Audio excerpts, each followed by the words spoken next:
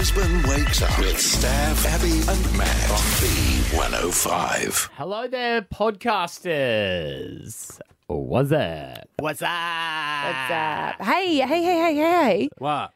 I know I am late to the table with this, so bear with me. Okay. But could you maybe leave a comment or review the podcast? Because now I've just realised how important it is to do that.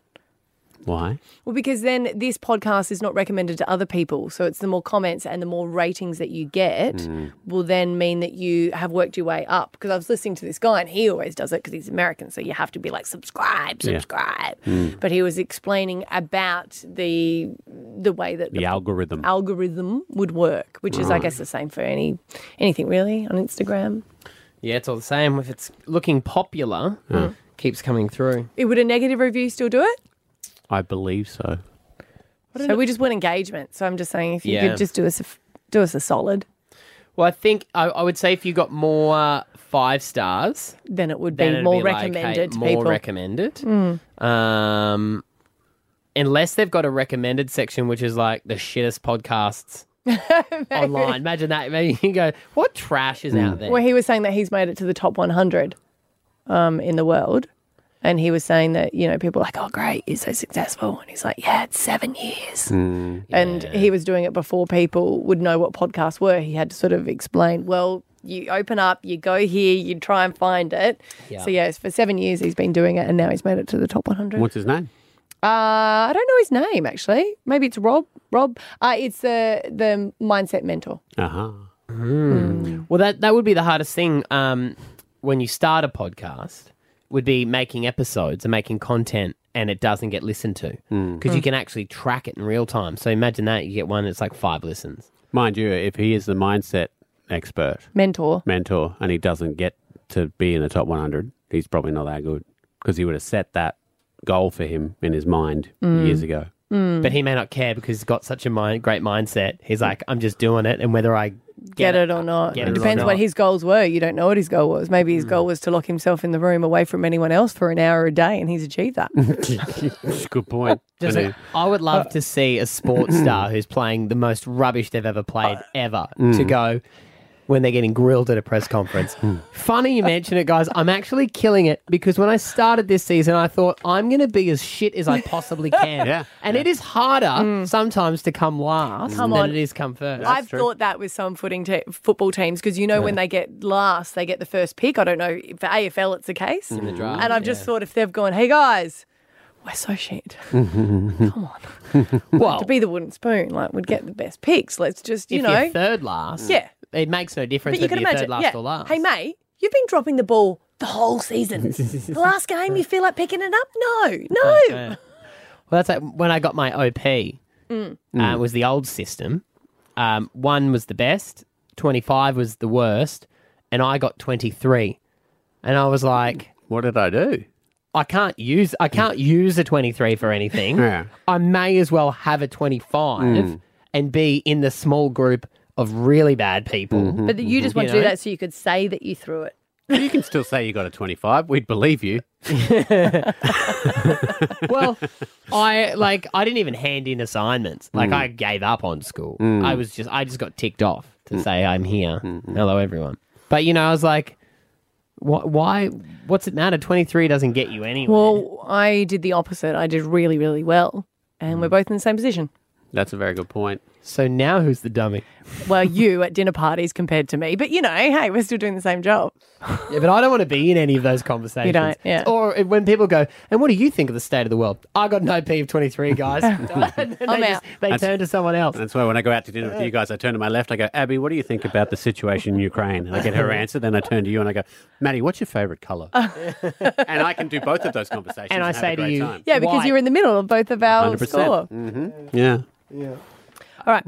Podcast. Here we go. Stav, Abby and Matt for breakfast. B105. I think everyone was shocked when they woke up on Saturday morning to hear the news that Shane Warne had passed at only the age of 52, and the outpouring of grief of so many people saying that he was the most amazing man. Magnus Sabansky, I thought, summed up was saying how charming he was. She said, I'm a gay woman and even I could find the appeal in him. And everyone was saying how special they felt around him. I think not only was he one of the greatest sportsmen that He's the the country greatest has seen, spinballer of all time, wasn't he? Yeah. Spinballer. but he was also just a flat-out Aussie larrikin. And, you know, we love a larrikin in this country, and he was who he was, and he didn't really care to pretend. Well, you know, when you're watching a lot of sports and you see the athletes and there's not an ounce of fat on them and they're just toned and they're muscly and whatnot, you think, I can't achieve that. And then they cut to Warne in the box waiting for his turn to bat and he's got a pie and a cigarette and you go, that I could do. And then he turned to being a professional poker player and everyone was like, Right. there you go. He's a businessman. He had a musical named after him. I did too. Yeah. Very special human being and will be very sadly missed. Warne was an all-time great, a once-in-a-century type cricketer, and his records will live on forever. The batting ball definitely changed my life. You know, first ball, it was the perfect leg break. First ball in Test cricket in England for Shane Warne. And he's done it. He started off with the most beautiful delivery. Gary has absolutely no idea what has happened to it. He still doesn't know. To do it first ball in the Ashes series, I think it was just meant to be. We all grew up watching Warne, idolising him. We all had posters on his wall, had his earrings. A lot of people say to me, like, oh, Warne's a bit of a wanker. I say, you never met him, have you? And no, I haven't. Yeah. If you meet Shane Warne and you have a bit of time with him, you'll love him. We love so much about Warne. You know, his showmanship, his charisma, his tactics, the way he just willed himself and the team around him to win games for Australia. And probably, above all else, his incredible skill as a leg spinner. Forward, he's bowled him. That has just beaten the outside edge. Richie Richardson was looking very comfortable, and all of a sudden, Shane Warne has struck. What a wicket this is for Australia. Oh, yes! What a beauty. A quicker, flatter ball, and it did side Anwar quite beautiful. Oh! Yes, he's bowled in. That was a flipper. Stewart, who's been looking to go down the pitch, looking to cut. Hook, line and sinker. One of those great days. The ovation I got when I walked out onto the ground, the delay of the 700th wicket of it not quite happening and then suddenly it happened. Got him! There it is! Wicket number 700! And they can't catch him! It's still the loudest roar I've ever heard at a cricket ground. I've never heard a roar like that, like just pure happiness and enjoyment for the moment. A lot of people think he is the way he is because of what he's done. He carries on now because of the cricket that he played. Yeah. Mate, I knew him when he was 18, 19. He was a wanker back then. All I tried to do was honest, up front, and just be me. And along the way, I made plenty of silly mistakes. I've never pretended to be something I'm not, and I think that's why people still like me. The game was never the same after Warne emerged, and the game will never be the same after his passing. Rest in peace, King. Stab Abby and Matt for breakfast. B105. Rick, have you ever heard the expression, the customer is always right? That's not our policy. That's not the policy in a lot of places anymore. It used to be. It used to be very much like you will always suck it up because customer is always right. And I don't know if it's changed because of social media, because then customers can have their say where it's like, I'm going to respond to that review because I didn't agree with it. Oh, I love it when the owner of a business gets into an argument with a bad Google review and they go, well, we remember you, Shelley. You were quite rude, and that's why. And that's not what we remembered. And look, there's two sides to this. But 13 10 60, if you want to complain about your customers, it's an open space. You can remain anonymous, though, all right? Because we went out for dinner with our good friends on Saturday night, and they got there first.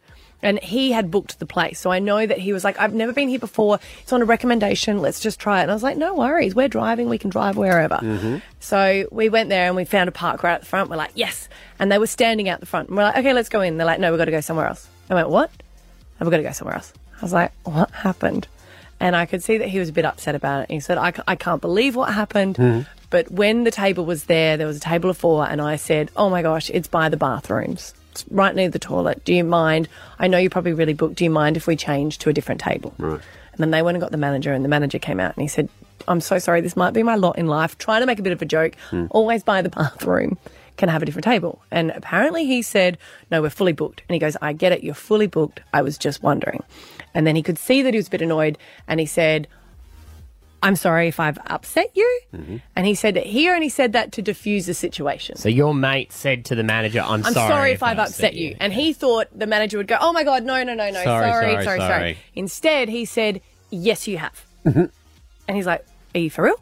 And he goes, yes, you have, after the week I've had. And my friend's also been dealing with floods and customers, so said, oh, I get it. I've also had the same week, but I'm a customer. Oh, this is when it gets good. And apparently the manager said, you can go down the road to Grilled if you want.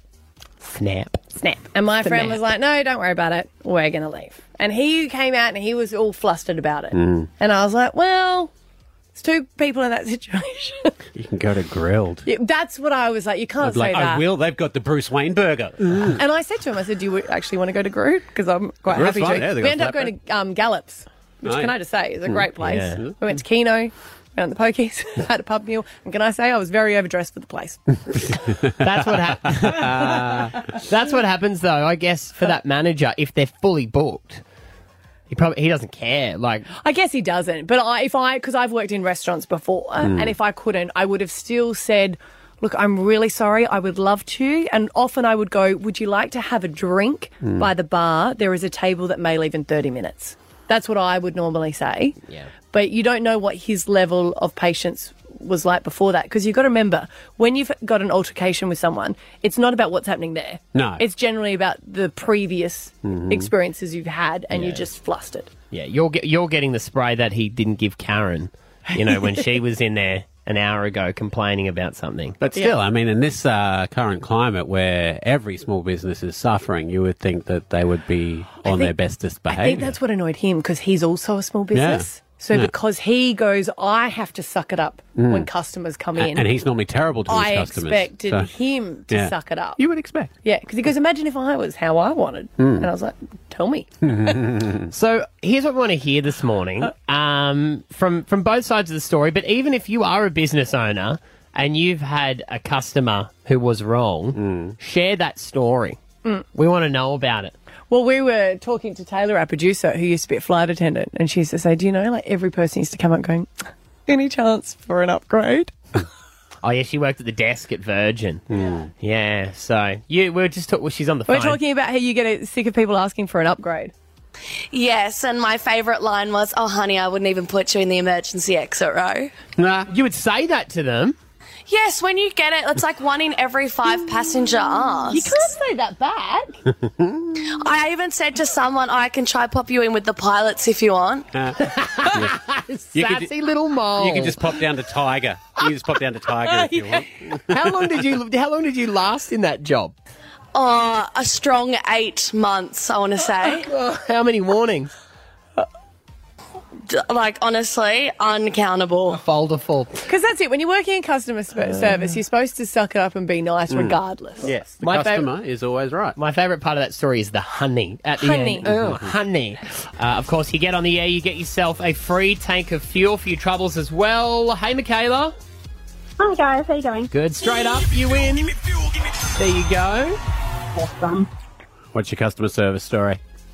Working at Coles, a lady came through the registers with a baby in the trolley, went out to the car, and her baby spewed all over her bread and her groceries, and she came back and asked to exchange them. Right. Well, I mean, it's a tough one because she crossed the threshold of the store. You know, if you're in a store and you've dropped something. I would say as soon as she purchases it, they're hers. No, you can bring it back if there's something wrong with it. Yeah. Like if you were to notice that it was mouldy, Michaela, right, you can bring it back. Oh, definitely. There's something wrong with the product itself because of a manufacturing issue, but... Yeah, you can't put it on the ground and stomp on it and say, oh, no, sorry. I know. But just saying she dropped a whole bag of apples as she was putting them into her trolley. That's her fault. Then would you exchange them then? We have. Yeah. Don't worry, Michaela. I heard she tried to return the baby anyway. She's that kind of person. Hey, Anita. Hello. Hi. What's your I work at a supermarket, and basically people, they can be really feral. If you stood at the deli and got yourself some chicken breasts, and then you've decided halfway through shopping you don't want them, they just randomly put them on a shelf. And then we have to find them, like, maybe a day or sometimes 2 days later. Mm-hmm. That's a good It's point. really like a respect thing. And we love our customers, but sometimes you just shake your head at what they do.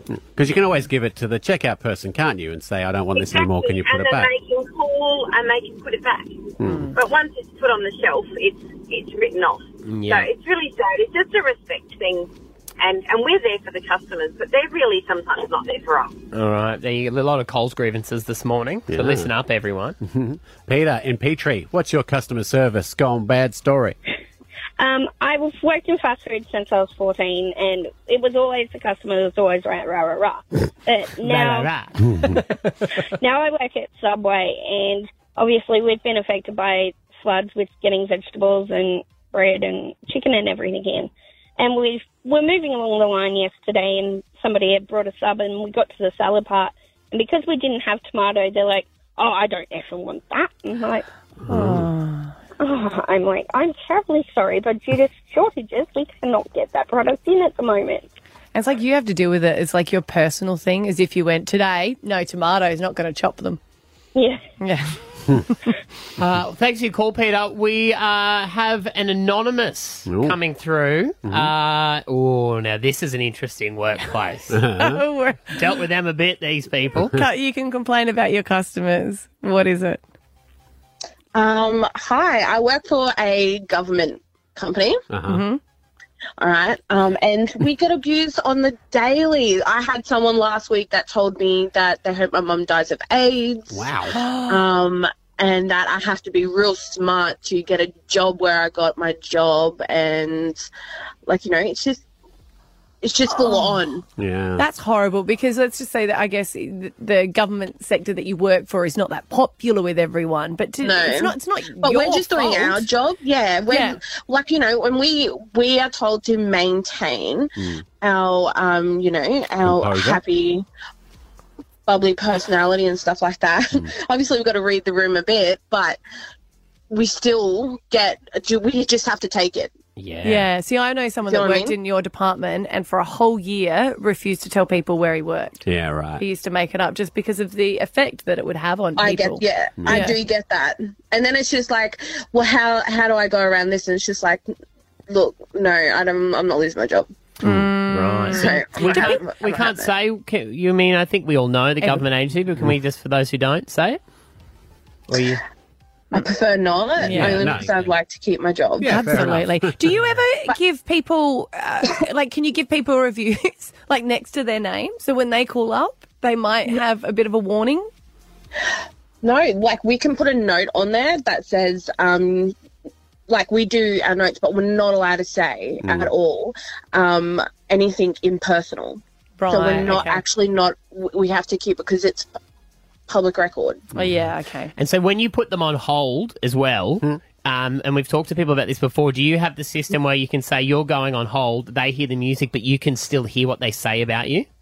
No, I wish I could. Oh, that's call centres. They do that. Game changer. Yeah. I just sit there and listen for ages. Stab Abby and Matt for breakfast. B105. Flood-impacted schools have been racing through their repairs, ready to welcome back hundreds of Queensland students. 6 state schools and several private schools are still too damaged to reopen, with students there forced to continue remote learning.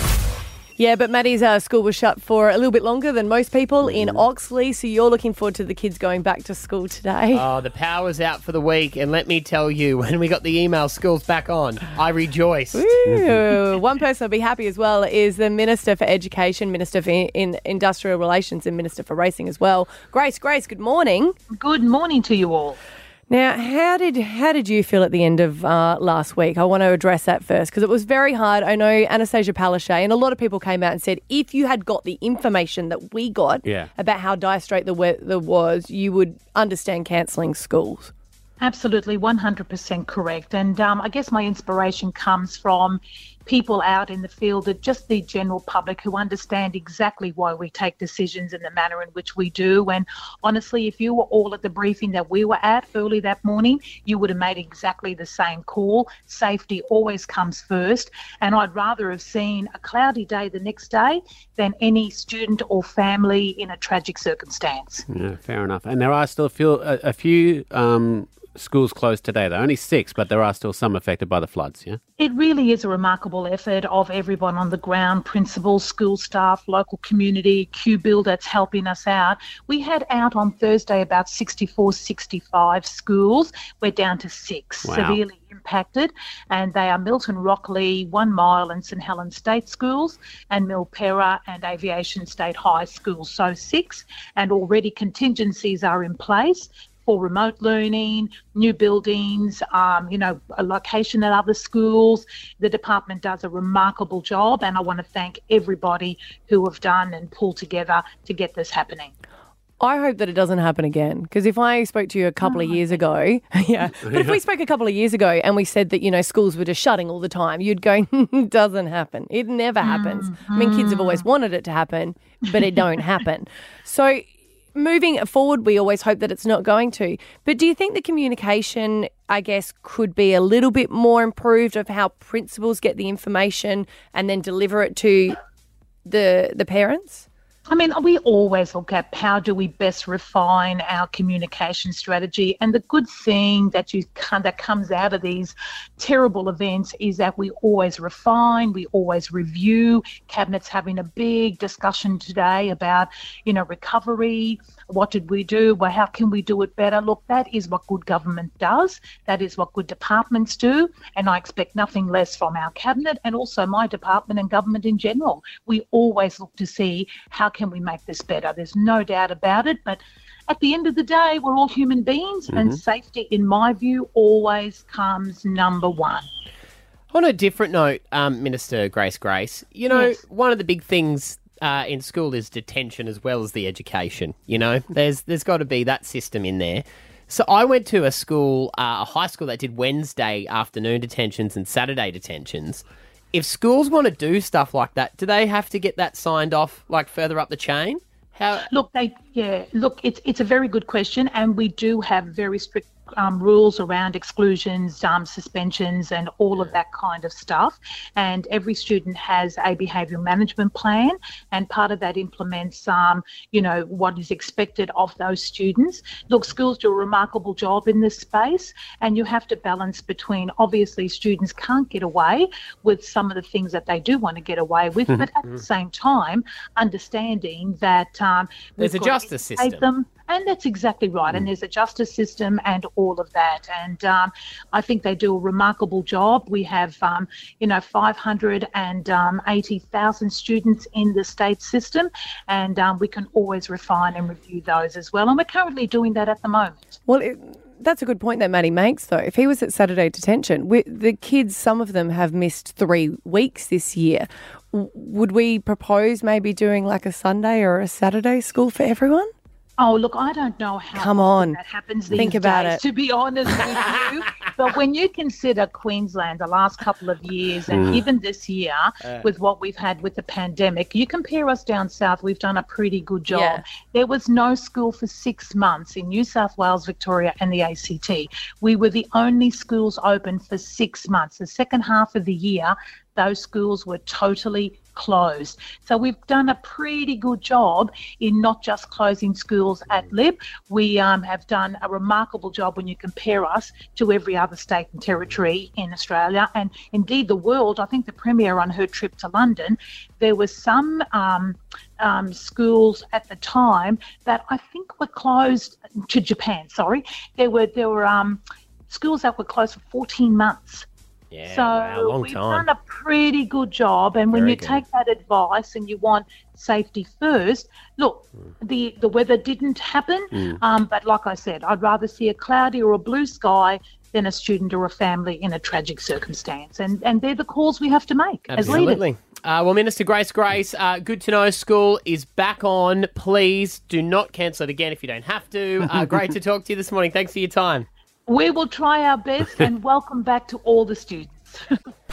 Stab Abby and Matt for breakfast. B105. Hey, Alpha Bucks, $10,000. That's what it's worth. If you want to get yourself some money tomorrow, the 8th of March, 8 o'clock, we'll play. Here's some answers. Your letter is W, and 3 of the answers are wine, Will Smith, and win. Win. Stab Abby and Matt for breakfast. B105. 34 years in the police and 25 of them dedicated to the homicide squad. Gary Jubelin has earned himself a reputation as one of Australia's most formidable detectives. Yeah, this is some true crime stuff right here, isn't it? Women love it. You guys don't like it? Oh, no, I do. But we're just, women just plot the killings of their husbands through these podcasts, that is not I reckon. true. We want to solve things. It's got nothing to do with that. You can catch this guy, his live show, I Catch Killers. It's going to be on Friday, March the 11th at the Brisbane Convention Centre. Tickets on sale now at Ticketek. Gary Jubelin, good morning. Sorry. Morning, guys. How are you? Good. Do you find, actually, because you were a detective and you've been on some of the most high-profile cases in the country, have you found that women or men mostly want to sit down and pick your brain? I think there's curiosity from both sides, but I've got to say the women seem to be the main consumers of the true crime. Yep. But then when it comes to detective, I don't know if there's more homicide detectives that are male or female. Definitely there's more homicide detectives that are males, but it's changing and changing for the better. We're getting more and more females into the work, but it's very demanding and it sort of mucks up your home life a fair bit if you're a committed homicide detective. It's like we like to do it without getting paid. Gary. So, yeah. No, can we talk about on a serious note, because you have worked on some very high-profile cases. William Terrell was one of them, and I think everyone always looks at, the little Spider-Man, the boy that went missing, and still we don't know answers to that. You were on that case for 4 years. You did get stood down. Do you want to explain what that was for?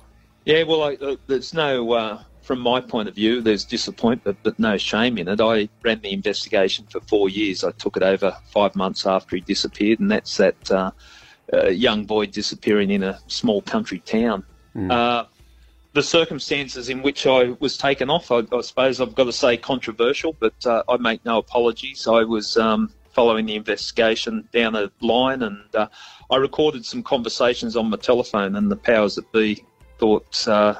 that was inappropriate, and that was the end of my policing career. Right. Isn't that your job, though, Gary? Like, I would have expected police to record conversations and also bug cars. Like, I thought that's how you've solved crime. Well, we could get into the nitty-gritty of it. In fact, the person I was recording the conversations on my phone, there was a listening devices approved by judges in the place. So, yeah, it's... I think the sadness of the William Tyrrell matter is that, the focus should be on finding what happened to William. Yeah. As a police force, we should be judged by whether we can solve this crime. It's one that needs to be solved for the families, but also the community. Yeah, definitely. Because what's weird, and we have rules here for broadcast where we're recording people. And, you're being recorded at the moment, by the way, Gary. Yeah, just so you know. You didn't tell me that. Are you recording us, actually? Yeah, it's all right. I'm recording this. So you were having a conversation with this person on the phone. And it was someone you suspected of knowing what happened to William. So they knew you were talking. But why wouldn't you be allowed to record it if you're an official police homicide detective? Of course you were going to be using the information. Why can't you record? Exactly. I was recording it to protect my own lawful interests if allegations were made against me. There was 4 conversations, 3 of which were at his home where I was on my own. And if allegations were made, I wanted something to say, well, hold it, I didn't say that because of this. That's the basis I went in there, and you're not the only people to be confused by the whole process, and Gary, do you think they're going to find answers for that? And I'm watching from the outside, so the way I saw it, that didn't give me a great deal of confidence how it played out. It started off with a lot of, we've got a breakthrough and the dramatic surge that seemed to peter out. So, yeah. Having said that, I would suggest not a police officer in New South Wales or anywhere across the country that doesn't want this matter solved. No, so true. they're trying, but hopefully we get results. On a bit of a brighter note, this doesn't happen very often, so I have to ask. We normally ask people, who do you think would play you if they made a movie out of you? You've been in Underbelly, and the person that played you was Matt Nable. Were you happy with the casting? Yeah, I'd feel like I was cheating on Matt if I said I wouldn't want Matt playing me again. I was very happy with Matt, and we've become good friends since. And he definitely understood the essence of who I was, and I felt comfortable. He can actually play me better than I can play myself. Gary, a wise man that I work with told me this, that most of the people, Stav picked up because it is about him. What did I say? Most people that get murdered are by someone that they knew. What is the percentage of that? I couldn't break it down into the percentage, but certainly when we approach a murder investigation, we look at ground zero, victimology, who is the victim associated with. So I would say there's, I'll throw a figure out, but don't quote me on it, there's probably 30%, and that's from my experience, that people that are known to the victim. But yeah, that's certainly a starting point where we start. But what I've found in all the years I've been investigating homicide, that things can always take a twist and turn. I only said that to Abby so she wouldn't do it to me. That's good. And you've got it out there publicly. That's clever. But now it's so obvious, people won't suspect me. You know what I mean? And maybe it's a double whammy. How bizarre is it when you're in those interview rooms and you've got someone and you know you've got them, you know it's them, you've got all of the evidence, and they're sitting there bald-faced lying to you and just inventing stories. Has it amazed you over your 22 years of being a detective just how people can almost believe their own lies? Oh, most definitely. And I love the interview room. That was my happy place, the intensity of the interview room. And quite often people's denials are as good as a confession because I know the evidence that we got. Yeah, keep telling me this story, telling me that story. And I do believe what you're saying there. I think some people just deny it. No matter what happens, just deny it. And eventually, whether they, you'd have to speak to a psychologist about this, whether they actually believe it, but they certainly come across convincing in their denials. And there's a lot of people that are in jail that are still to this day denying their involvement. And that must be a strange feeling too when you realise that you are in the room with a killer. You come out and you come out drained because the intensity, the emotional intensity of being in that close proximity to someone. And then when it's someone that's really evil, you come out and you feel a little bit dirty. In all honesty, so you got to build that rapport with them in the interview room. So you make that connection, but then when you walk, you get what you've needed. But when you walk out, you feel a little bit dirty. Do you offer them sandwiches and coffee and stuff like you see on the movies? Is it like that?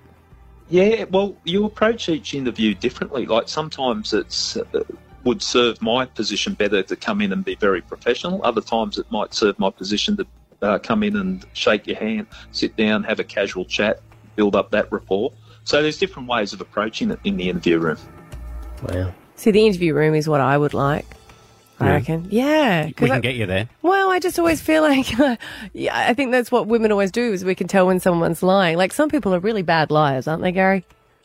They are. They're shockers. They're absolute shockers.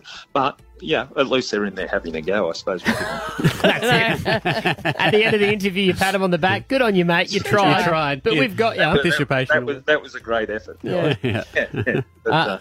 Gary Jubelin, we could sit here and talk to you all day, mate, or we could just go to Ticketek and buy a ticket to come to your live show, I Catch Killers. It's March 11 at the Brisbane Convention Centre.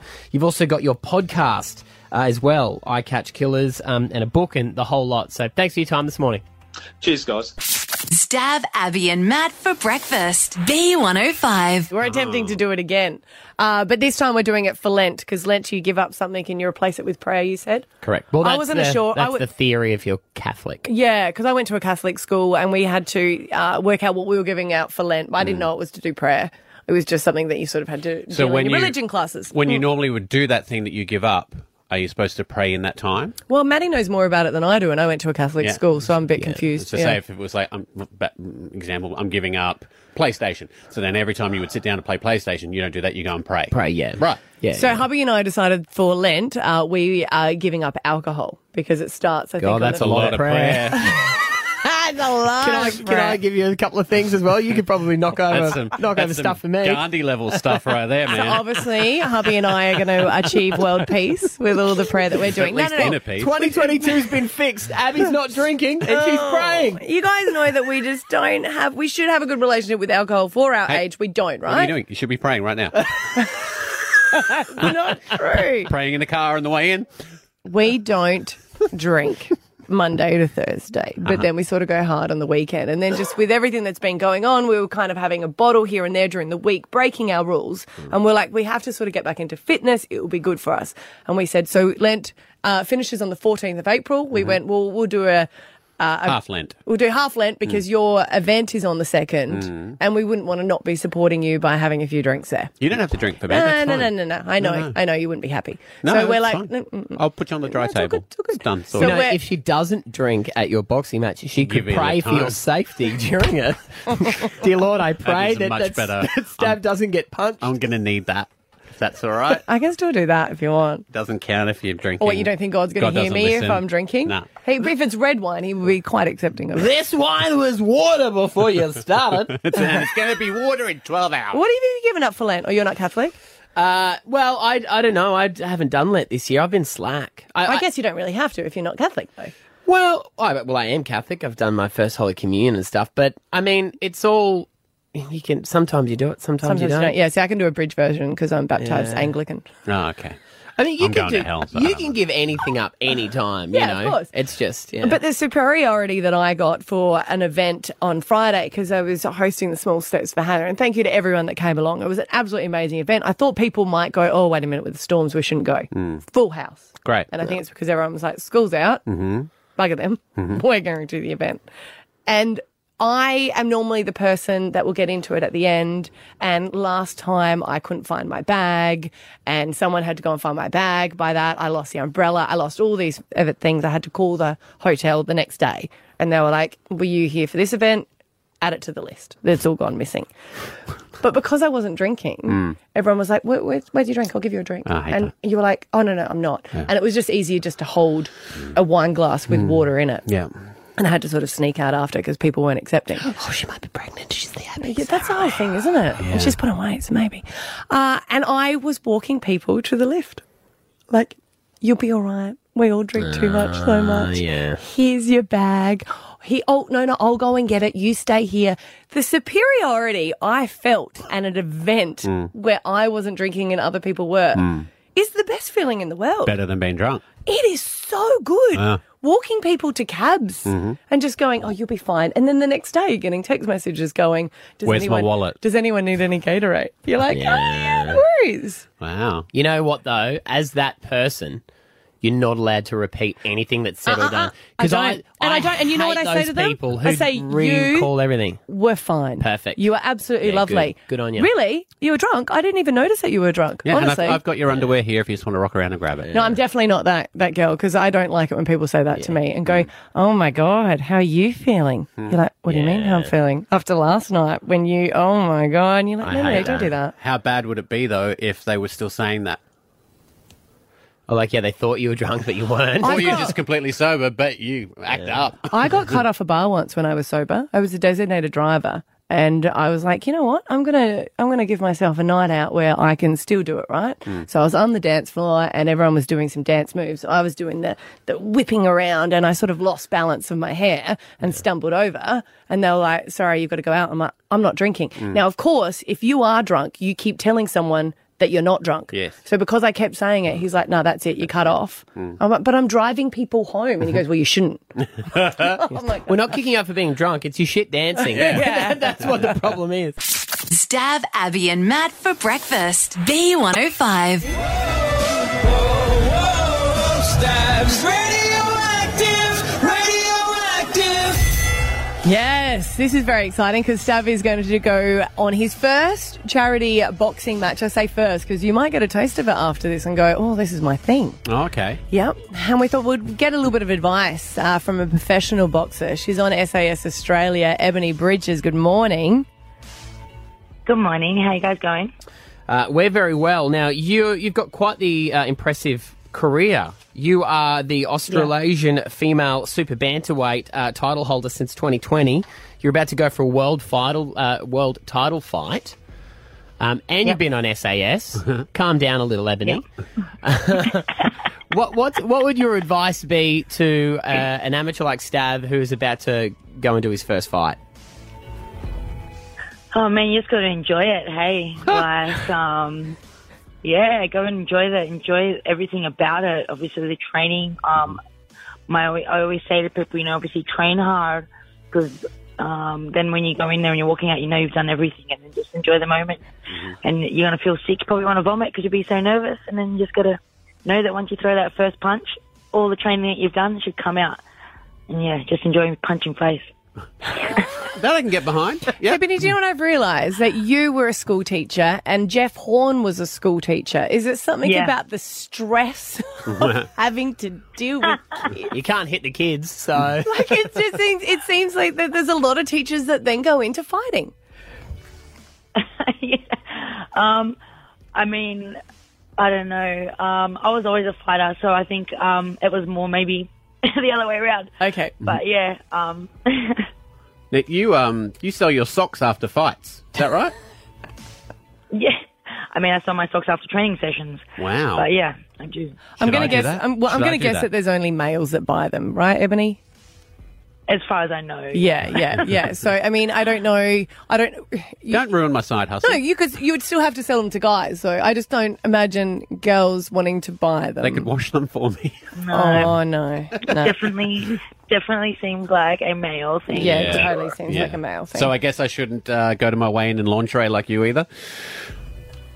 Hey, give it a crack. You know what? You'll get the views. Yeah, that's right. You might get a lot of fans, and you might get a lot of inboxes and DMs, depending on what you're into. But I'm sure you definitely still get some love. Yeah. So you Maybe not from who you want. But the socks you sell, obviously, some dudes are into that sort of thing. How much money have you made from selling the socks, and where do you sell them? I don't know. I've lost count of how much money. I don't know, like over thousands, like over 10,000 easy. Wow. Where do I sell them? I just get I get inboxed for them all the time. Wow. I suppose word spreads. I'll put a tweet out, or there'll be news like this, and it will go out on Twitter, or it'll go in a newspaper, and then it will go through the world, and then they'll just come from far all around inboxing me, and they pretty much say, "Do you want to?" Can we buy your socks? And I'm like, yeah, sweet, no worries, $500 or $1,000, wherever they're from. Wow. Here's my paper, put the money in, give me your address, and you're yours. Why not? Simple. I never appreciate it can be simple. Sometimes they try and flirt about it. But you're like, no, just give me the money, I'll send you the socks. You know, they're like, oh, how do they smell? And can I see a picture? You know, and I'm like, I'm not giving you any insight into my socks until you give me some money. I never realised how big foot fetishes are. Yeah, it's massive. Huge. Yeah. But, you know, I'm not sure if it's just because my fan base or my name is big in Europe and the UK. So all my customers, I should call them, are from there. I haven't really sent any socks to Australia. So I don't know if it's big in Australia or it's just because I don't have it. I'm just, like most of my fans are from overseas. So I don't know if you're, you know who your local foot sniffer is. Could be anyone in the office. Could be sitting right beside you now. Suspected. Wow. So you don't have to send a photo of authenticity to show that they were actually on my feed, No, sometimes they do ask for a photo, but I feel like a lot of times I just want a free photo of my socks, so I make them pay. They have to give me $100 deposit for a picture. Wow. Right, Yeah. so you because I actually do. I actually sell the pictures of my socks on the floor like dirty laundry, soles up for like $150. Wow. You kidding me? With not even my feet in them. Not even my feet in them, just dirty Just socks the on the floor. This is great. Matty, you don't Yeah, get this all is jealous. You can't do it. It's not the same. No. I mean, no, I don't. Well, I don't look like Ebanie, so it's very much not going to be the same. But no, it's crazy what people will bizarre. spend money on. You know. Yeah, it's crazy. Feet are your I mean, thing. I've probably been asked for worse, but that's the socks and the feet is about as far as I go, just for the banter. Well, But we got some of you the on other for stuff, tips I'm for my not- boxing match, so I'm writing all this down. Socks. Socks. Hey, go in there and honestly, for your boxing, go in there and smash them. Just don't be a pussy. Okay. Just, if you get hit, smash. Don't be a pussy. Maybe he needs you because he wanted someone in the ring with him to give him that pep talk. And I was like, who do you want, Yeah. Matty and I? And he said, neither of you. Yeah. So maybe it that. could be Ebanie. Yeah, I'd take Ebanie. Yeah. If you get hit, just hit back harder. Okay, got it. It's your first fun. You just got to have fun, honestly. You just got to have fun. It's All your right. first fight. Is go in there and have fun. Hey, mate, I'm just going to be thinking about all the money I'm making afterwards. Ebanie Bridges, SAS Australia. We can see you on there as well. 7:30 Channel 7 Plus. Great to talk to you. You too, guys. Stab Abby and Matt for breakfast. B105. I want to take a quick moment here just to say, and I know everyone's been talking about it after the floods, how great it is to see Queensland spirit coming through our city at the moment. We've been through a lot. Everyone has, with the pandemic. Businesses have been struggling. Then the flood came through. 2022 has felt like the longest year already. Yes.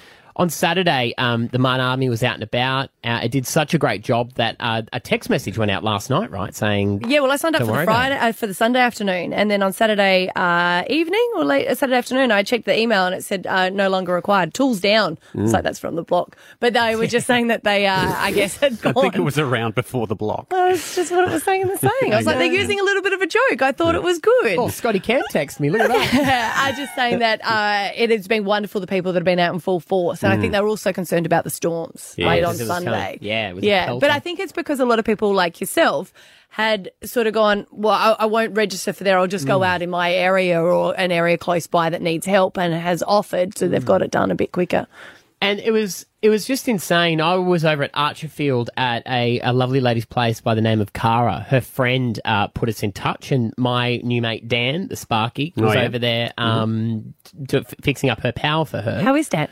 Dan and I are like nearly best mates. I know. Now. He brought the whole family over to my house on Saturday night. We had a barbecue and some beers. Dan reached out to Matty and they got in touch, and he's a Sparky that volunteered his time to help people out so they wouldn't get ripped off getting, all their electrics done. How old is he? Dan will be in his 40s. Yeah. Yeah, he's got 3 kids. What are you guys going to do next weekend? Dunno. You still have to go around to a few people's houses? He might. He's been talking about getting out as much as he can. Might head out to Ipswich or Logan. But really nice man. Paid all the gear himself. Yeah. And was going around doing people's electricity. Jim's Electrical is who he works for. He's an amazing guy. But it was really nice to see on Saturday. We were over at Cara's place at Archerfield, and she had all of her friends and family there. I was in there, he was there, and then there was just literally people walking down the street. There was one guy who turned up, Scott, really nice fella, and had his 2 daughters there, just said, hey, we live at Cooper's Plains. We're fine, but we're just in the area if you need help. And, he just walked in, and it was bizarre to think we were strangers. We were strangers of the girl who owned the house. We were in her bedroom pulling stuff from underneath her bed. And it was just, you would never have any other time where someone would knock on the door and be like, hey, do you want me to clean your house up? Yeah. It's the saddest thing about it, but disasters bring people together. And I know it's the saddest, but you kind of go, we're waiting for that moment. But it's like all the barriers of, I wouldn't want a stranger in my house or I'm not going to give my time, sort of goes out the window and brings people together. And we're all sitting around at lunchtime eating a sandwich, just talking, you're learning about people. And it is bizarre in times like this when you realise we're so busy like getting here, going there, worrying about what we're doing and where we're going to go next, that if you just stop sometimes and talk to a neighbour or, you know, like give even an hour of your time to someone, the massive, massive impact. You know, we're always trying to change the world and always thinking, oh, how can, you know, we fix this over there and fix that? But maybe it's a time to stop and think about your own little community and work on there, and that small change can really turn into anything. There was people saying that they'd only met their neighbours throughout this. Yeah. You know, they were sort of like living their own world, didn't really want to keep in contact, and then when something like this happens, it's like, do you need any help? Yeah. And that same thing happened in my mum's street, you know. She lives alone, and we met all of her neighbours, and they're all looking out for her now. Yeah. You know, and that gives you a sense of pride, and you feel safe that there's other people who've got an eye on your family. So I just wanted to say it was amazing to see everyone out. Let's hope we do not have to go through something like that again. And you've made a new friend. The community spirit. Brisbane wakes up with Stav, Abby and Matt on B105.